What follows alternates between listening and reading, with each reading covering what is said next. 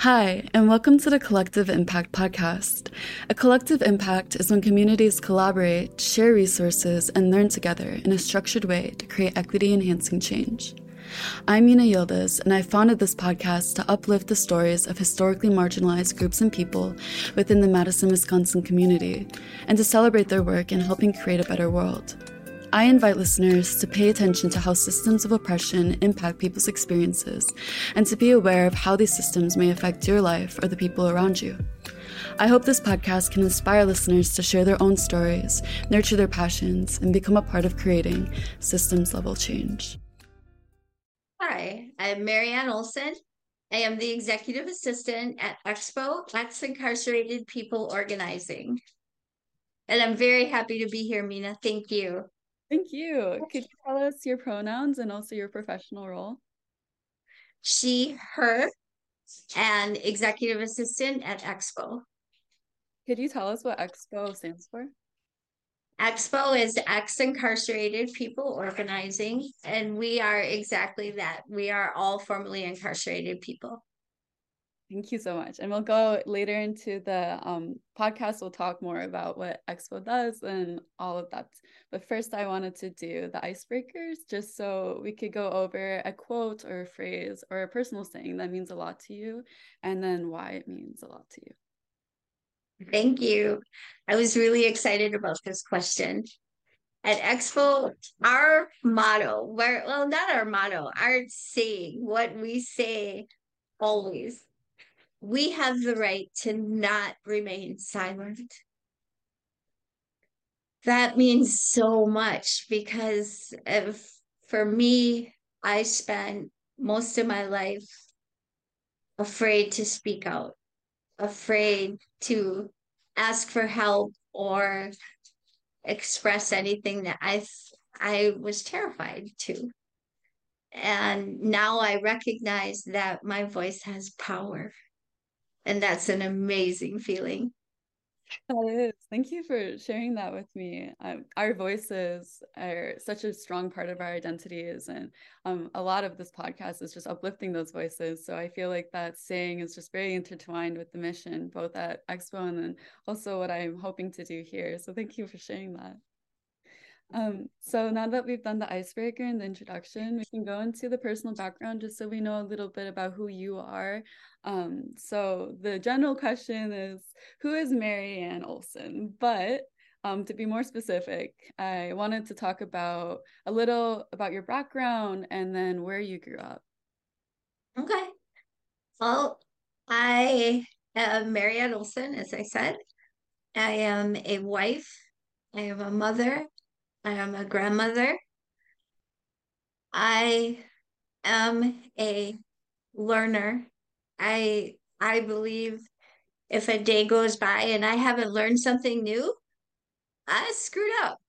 I need to do better. Um, I grew up in Racine, Wisconsin. I, for years, always said I was adopted, but learned later in life I was actually given away. I was not legally adopted. And unfortunately, I did grow up in a very violent home filled with a lot of abuse. And it did impact my life for a long time. Um, but today I'm a survivor. So that's who I am. I love that. Yes, you are endurance, surviving. These are such human qualities to get where we are. I feel like our backgrounds are such an important aspect of where we are and who we are at this very moment. And thank you so much for sharing that. Um, Also, I agree 100% about the learning thing. Being a lifelong learner is such an important thing. There's just so much to learn about everywhere in the world. And no matter what your age is, no matter who you are, the ability to learn is just so important. So thank you for sharing all of that. I wanted to talk about a memory from your childhood that you feel is very significant to who you are today and how it really helped you get where you are now or what you've learned from it.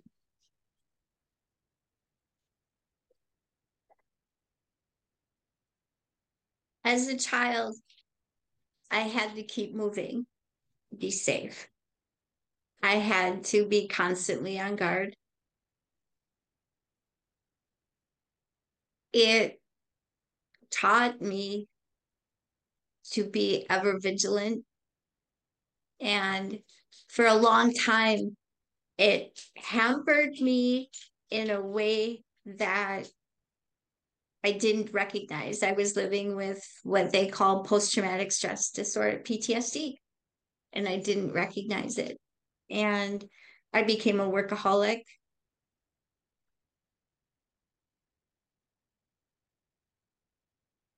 It created many challenges for me that I did not recognize until I actually faced the trauma. Facing it head on can be very difficult, but I think that is one of the first steps to healing. Um, but yes, I agree with all of that. Thank you so much. So then the next part would be some of the lessons that you've learned throughout this journey of during your growth and what you feel like you've grown the most from those lessons. I can honestly say I've probably learned more in the last year and a half about our own worth, our own inherent dignity, and what we deserve. The biggest thing I've learned, we not only deserve to ask for help, we deserve to get the help we're asking for. And I've learned that through my work with Expo, and it's changed my life. That's so wonderful. I love how Expo carries all of these important sayings and values. Thank you. And then, so the last part about your personal background then would be discussing, why did you choose to study criminal justice or social and criminal justice at university? Prior to my incarceration, it wasn't an interest, honestly. Um, I chose to learn about social and criminal justice after coming home from prison because I had to understand what kind of system would teach anybody to do what happened to me and what I saw happening to hundreds of women, and now learn that it's thousands, thousands of people.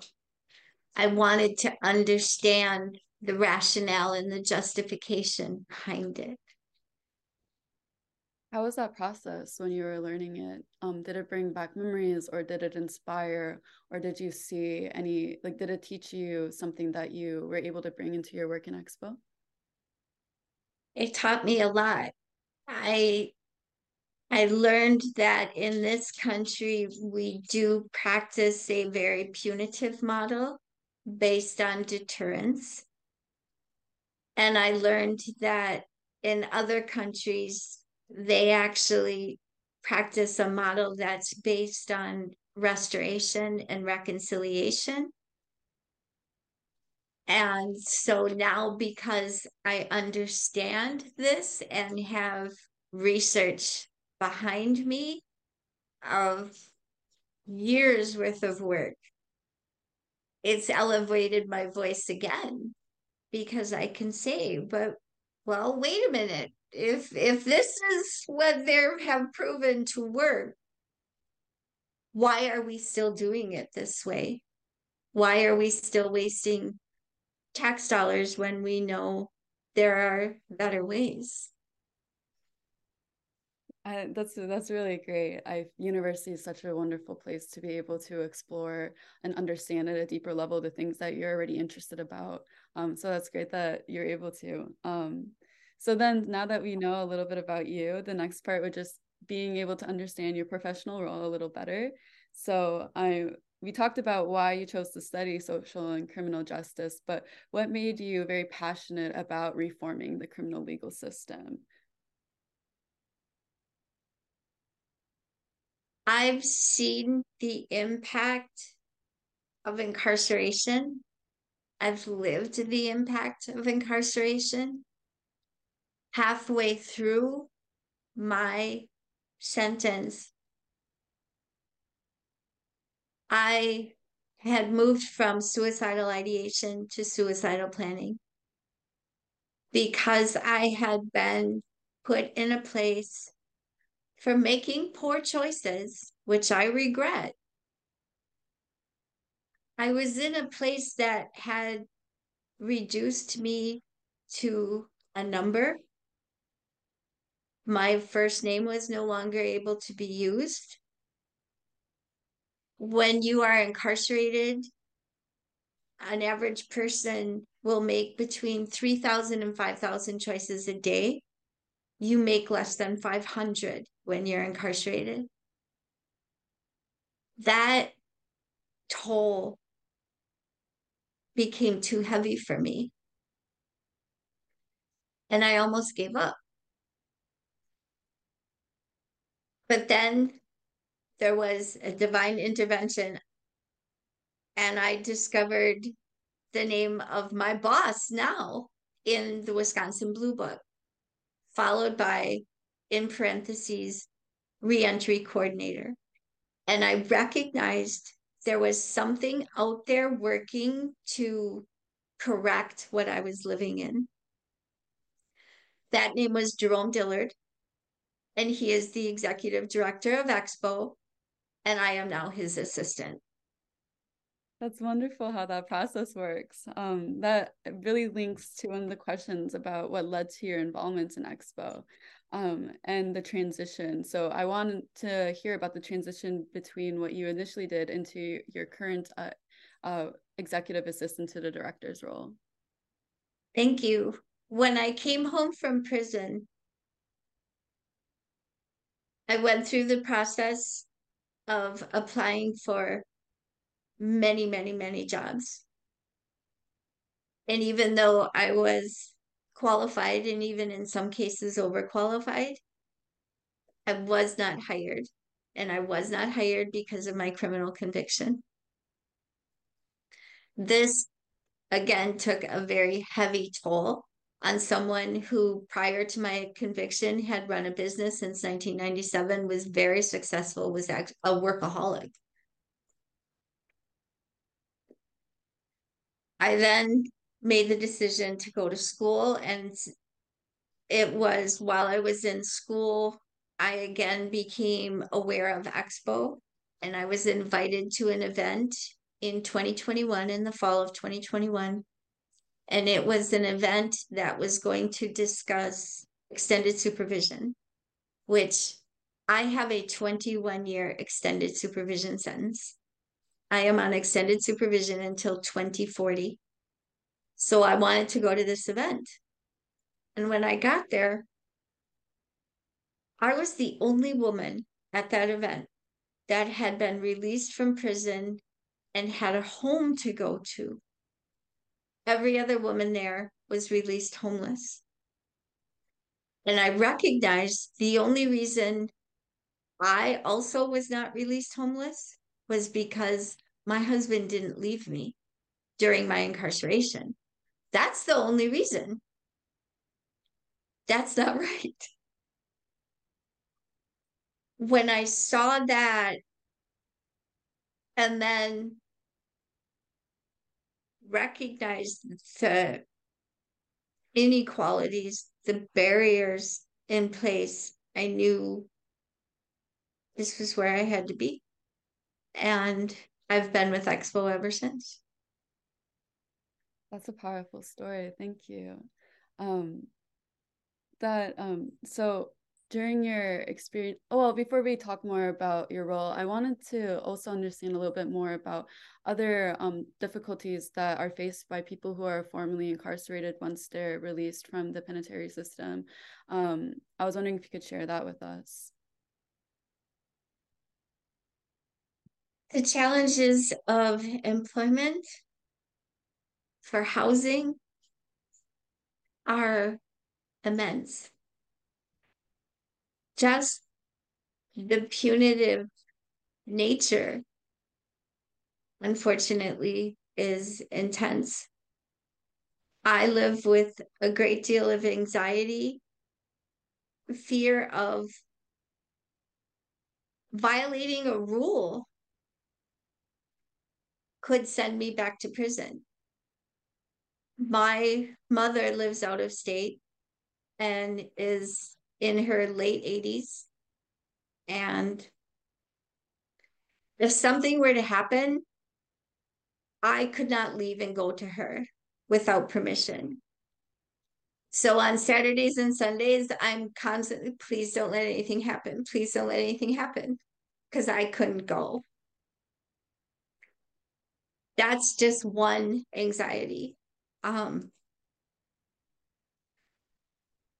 when you also recognize if you're revoked for breaking a rule and go back to prison, even though I've been home over 5 years and have had no contact with law enforcement, have been doing everything I'm supposed to. I am the model.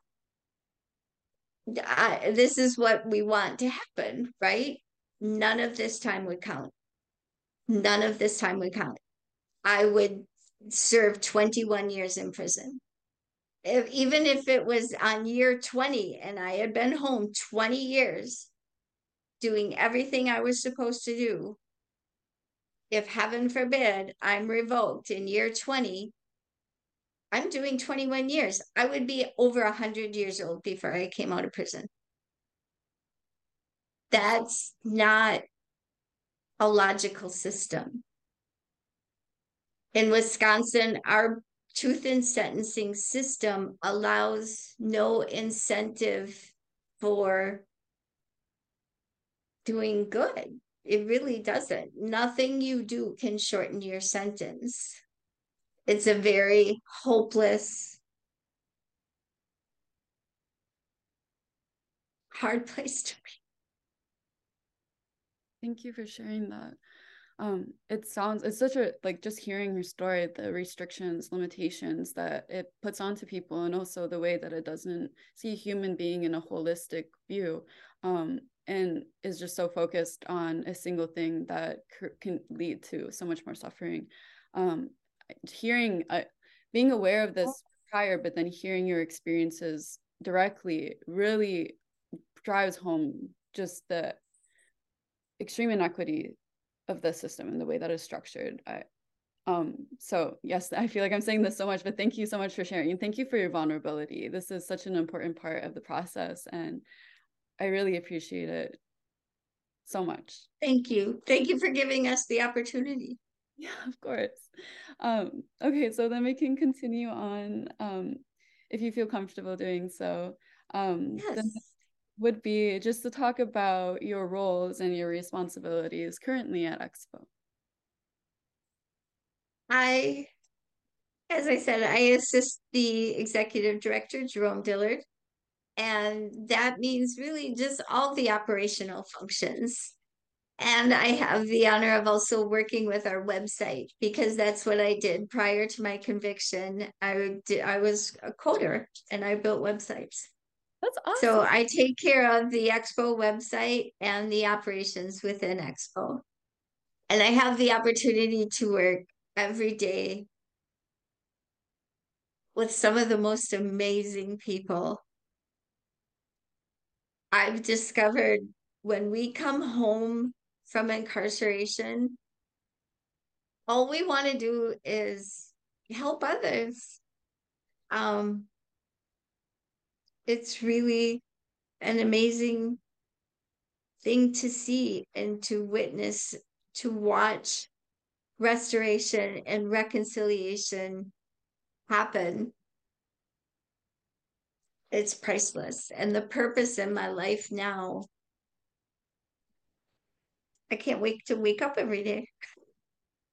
It sounds like such a beautiful and uplifting environment at Expo. And also, it's amazing what you do with the website. I was looking at it earlier, and it's just a very beautiful website. It really catches your eye, and it's amazing that I can do coding. I definitely tried to learn, and it's a very difficult process. So it's very, of It is. Thank you. course. Okay, so now that we've talked about your background and your roles and understanding of your position in Expo, I also wanted to learn about the background of it and the history. So I was curious about how Expo Wisconsin became what it is today. It's an exciting story. Expo actually began as an idea almost 2 decades ago with Voices Beyond Bars and Jerome Dillard and Tamara Oman. Jerome is the founder, one of the founders of Expo, and he founded Voices Beyond Bars, which was just a group meant to be there for formerly incarcerated people. Um, when you think about it, you can finish an education, you can finish a debt. In Wisconsin, you can finish a marriage if you want, but a conviction, you can never finish. It goes on and on. And he recognized that. He's also formerly incarcerated, which is something that makes Expo so unique. From our executive director down, we are all formerly incarcerated. And we live as a family and in each one teach one process. And so Voices Beyond Bars formed and grew. And then Jerome literally went into reentry work with the DOC, as did Tamara Oman. But in 2014, another nonprofit in Wisconsin called Wisdom began a campaign to reduce Wisconsin's prison population, to cut it in half. And the campaign was called 11 by 15. And there was also a campaign restoring our communities. It was through those campaigns that Expo, Ex Incarcerated People Organizing, was born roughly 2014, 2015. And in 2019, they began the process to become their own 501c3. And in 2021, May of 2021, that happened. And Expo was officially born as its own 501c3. And that's where we are today. And now we have 3 major campaigns. Unlock the Vote, which for everybody who's watching, please go to our website, go to Unlock the Vote, and sign our petition. We are going to present to the governor our petitions. We are hoping to get 50,000 signatures, and we will do it. That basically, not basically, that will restore voting rights once someone comes home from prison. I pay taxes. I am doing my part. I should have the right to vote. We're Americans because taxation without representation doesn't work. Our second campaign is Locked Up on the Outside, Prison Without Walls, where we talk about extended supervision. Did you know Wisconsin has the 3rd highest length of extended supervision sentences in the Midwest and 6th highest in the nation? As I shared, I myself have 21 years of extended supervision. And all the research shows if someone has not committed a new crime in 5 years, they're not going to. So 21 years doesn't feel rehabilitative. It feels more like a setup. Our third campaign is Safe, Dignified Housing with peer support. We recognize there is no safe, suitable, a good, safe place to come home to when you come home. So we are searching for property now in Madison to open our first women's reentry home, and then we'll open a men's home, and then we'll be spreading across the state. That's So we amazing. have a lot going on. Yeah, and I will 100% make sure to link all of those campaigns in our resource page, and hopefully a lot more people can get engaged with them. And that really connects with the next question too, is the mission and the vision of Expo. On top of the campaigns, is there anything additional that Expo really is like designed to want to address or wants to provide a message to the public? Yes. Currently and formerly incarcerated people are people who've made bad choices, but who among us hasn't made a choice they regret? Throwing away a life isn't the answer. We are not abolitionists, and we recognize that for a small portion of the population, they have to be taken out of society to address the issues of what happened to them. We simply ask that incarceration be the last option, not the first. And we recognize reconciliation, restorative justice to be the answer. And I'd like to share a statement that I wrote, if that's okay. 100%. Um, Reconciliation is a complex set of processes that involve building or rebuilding relationships, often in the aftermath of massive trauma or destruction, crime. South African theologian and leader Desmond Tutu said, "True reconciliation is never cheap, for it is based on forgiveness, which is costly. It is not forgive and forget as if nothing wrong ever happened. Instead, true reconciliation requires a full understanding of both the details and consequences of injustice. True reconciliation," Tutu reminds us, exposes the awfulness, the abuse, the hurt, and the truth. He continues, "It is a risky undertaking, but in the end, it is worthwhile, because in the end, only an honest confrontation with reality can bring real healing." Individuals who come from backgrounds of privilege often believe there are easy answers to problems such as racism, child poverty, immigration, or mass incarceration. What's missing in this superficial view is a deep understanding of the lasting effects of generations of exploitation and exclusion on cultures, families, health, education, and relationships.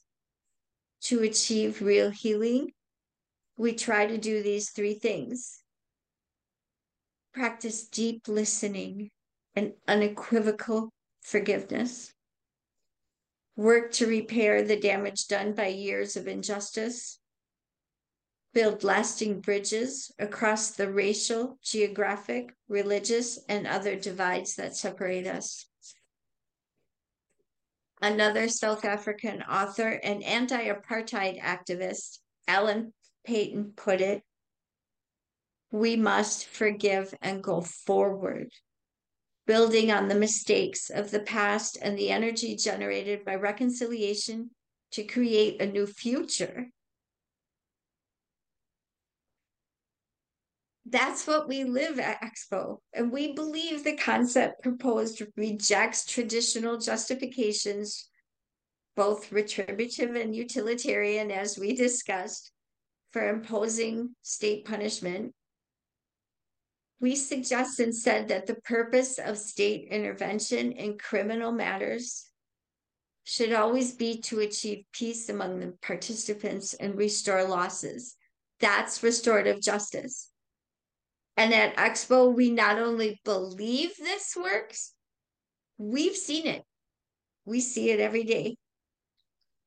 I have personally lived the change of being recognized of a person of value and worth.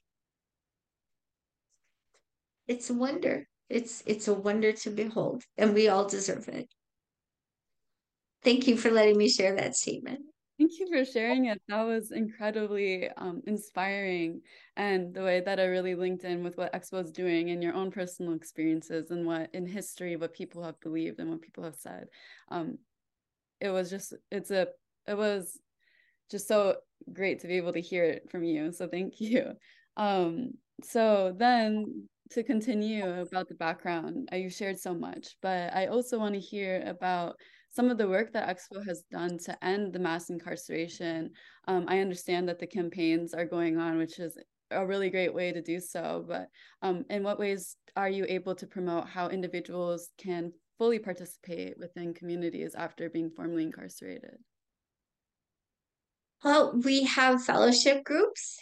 We work, we walk, our peer supports work and walk with those that come out of incarceration every day.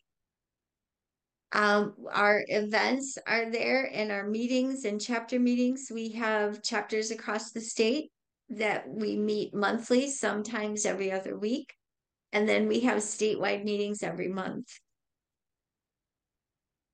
It's really just a matter of seeing each other for our value and worth. Just that recognition, that acknowledgement, it changes everything. Thank you. Sorry, I'm writing this down because that's just wonderful way of putting it. And I feel like I've learned so much about Expo, the background, the history, about your role and everything. So I feel like we really covered a lot of ground about the background of Expo. So which brings us to the next part, which would be the need. So I was wondering about more so of the system and how that works. So how does the penal system perpetuate inhuman practices?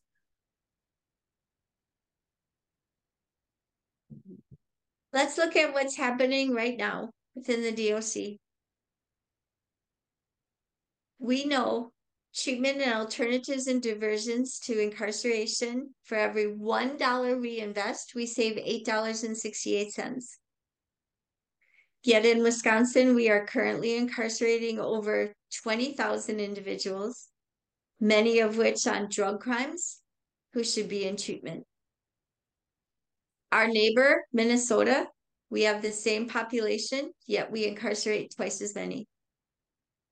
Why? Right now, we know due to understaffing in prisons, men and women are being locked down 24 hours a day. Movement is limited. This is not what helps a human being. This is not the answer. And what we are trying to share is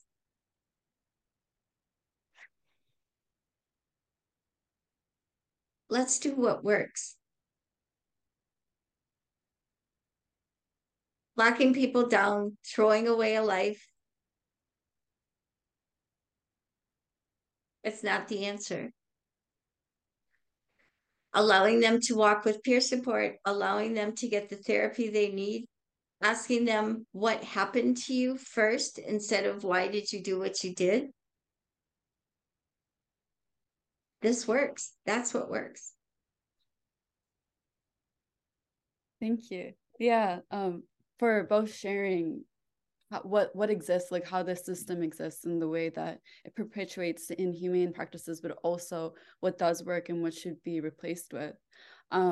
For individuals, how does the penal system affect their livelihoods, their social navigation, and family life after being released from the incarceration system? It's hard to find a job. It's hard to find housing. Sometimes family has left. It's very challenging.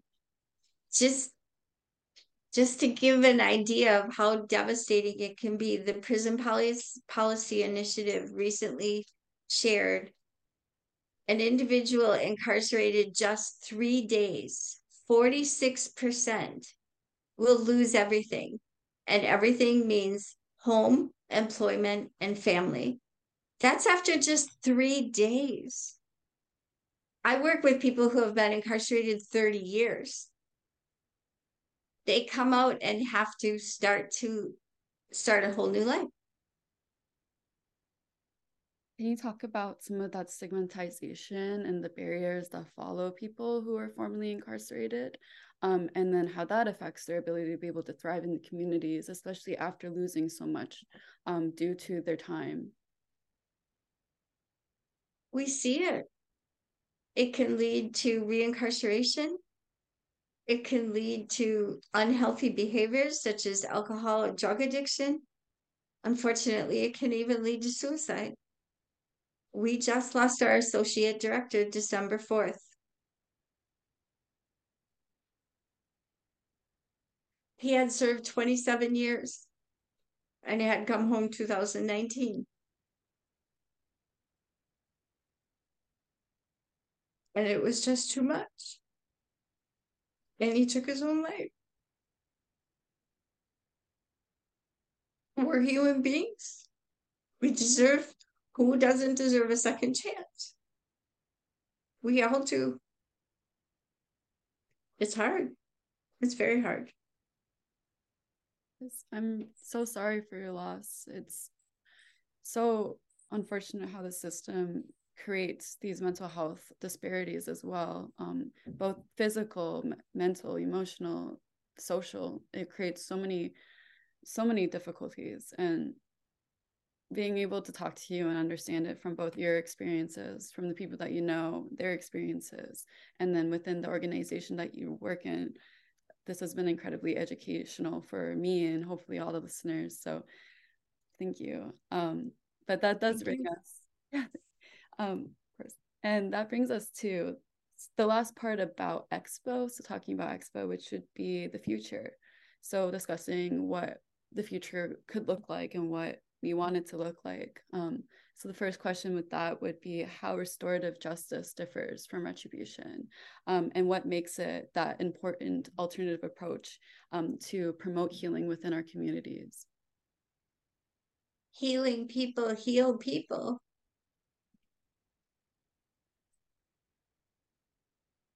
Restoration,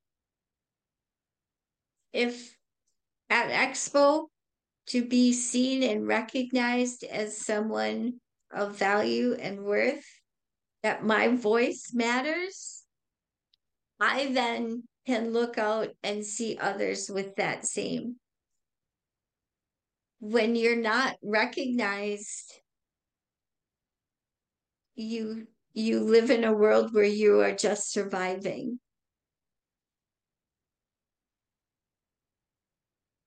To see and recognize my own value and worth and what we do, that's what happens to, I've watched it happen with our fellows that come into Expo.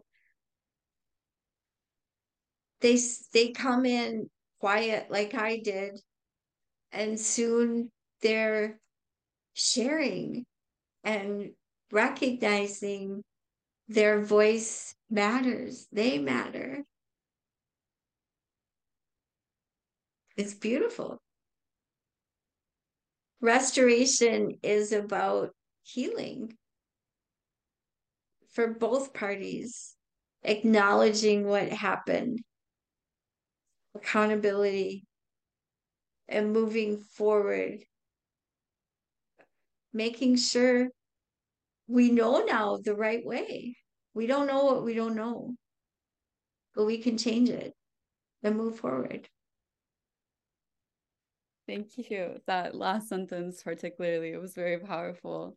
And healing is such an important process in so many aspects, not only within the community, within ourselves. And so the next question, which would link to that as well, is in what ways can the systems that exist work towards ending the mass incarceration and replace that with restorative justice practices as a means of healing? And then what steps can us as individuals take to support the goal? Treatment, treatment, alternatives, and diversions.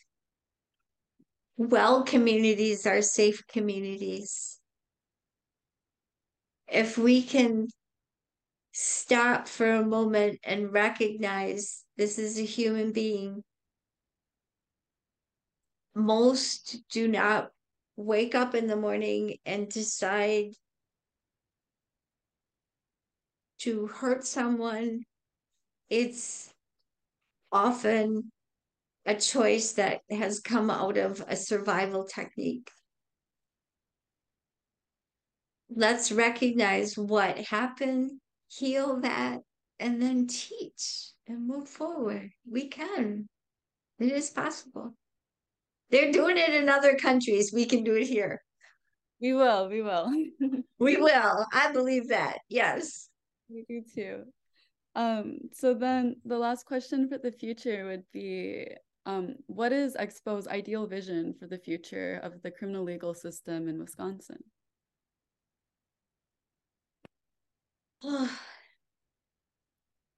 That prisons be replaced with places of learning and growing and treatment.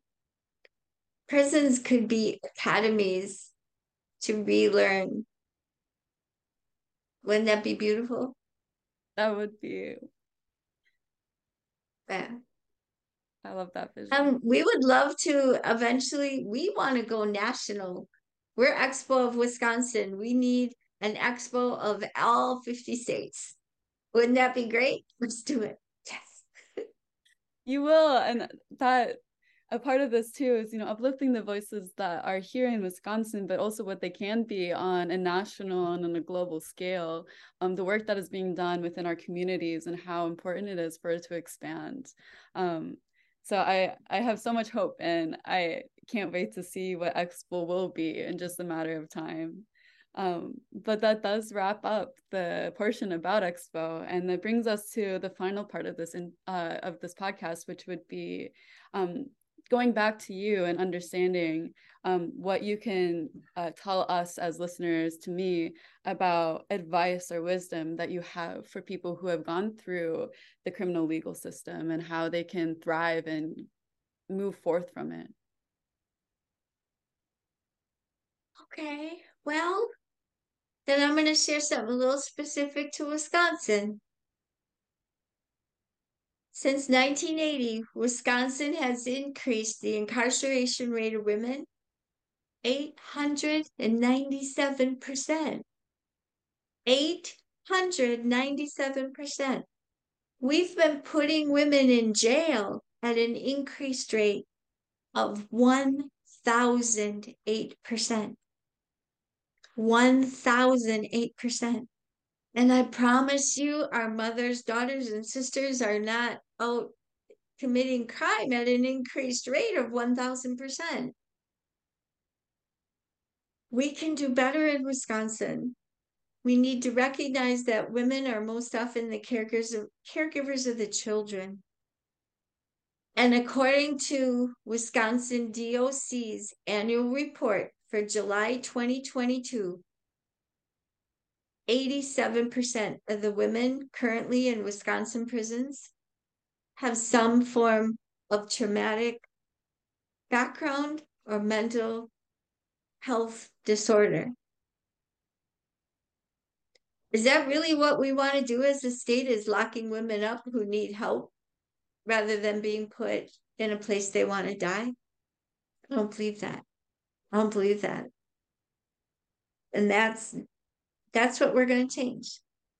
We're going to fix that for men and women. But that is an incredible increase that I don't believe most Wisconsinites would agree with or want in our state. Thank you. Thank you. And then that brings us to the very, very last question. In ways how we can heal and how we can grow as a society to be more inclusive, but also aware of these existing discriminatory systems. For a second year A second time in 10 years, Wisconsin has been recognized as locking up more Black men per capita than any other state. We can do better. Who among us has never made a choice that they regret? No one. And when we recognize that, we've all made mistakes. We're all human. We can do better. We will. Thank you so much for your time. This was the Collective Impact Podcast. To stay on top of any updates or to learn more about who we are and what we do, please check out our website, which will be linked to whatever platform you're listening to this on. Other affiliated links will also be available. This was your host, Mina Yildiz, and I hope to see you next time.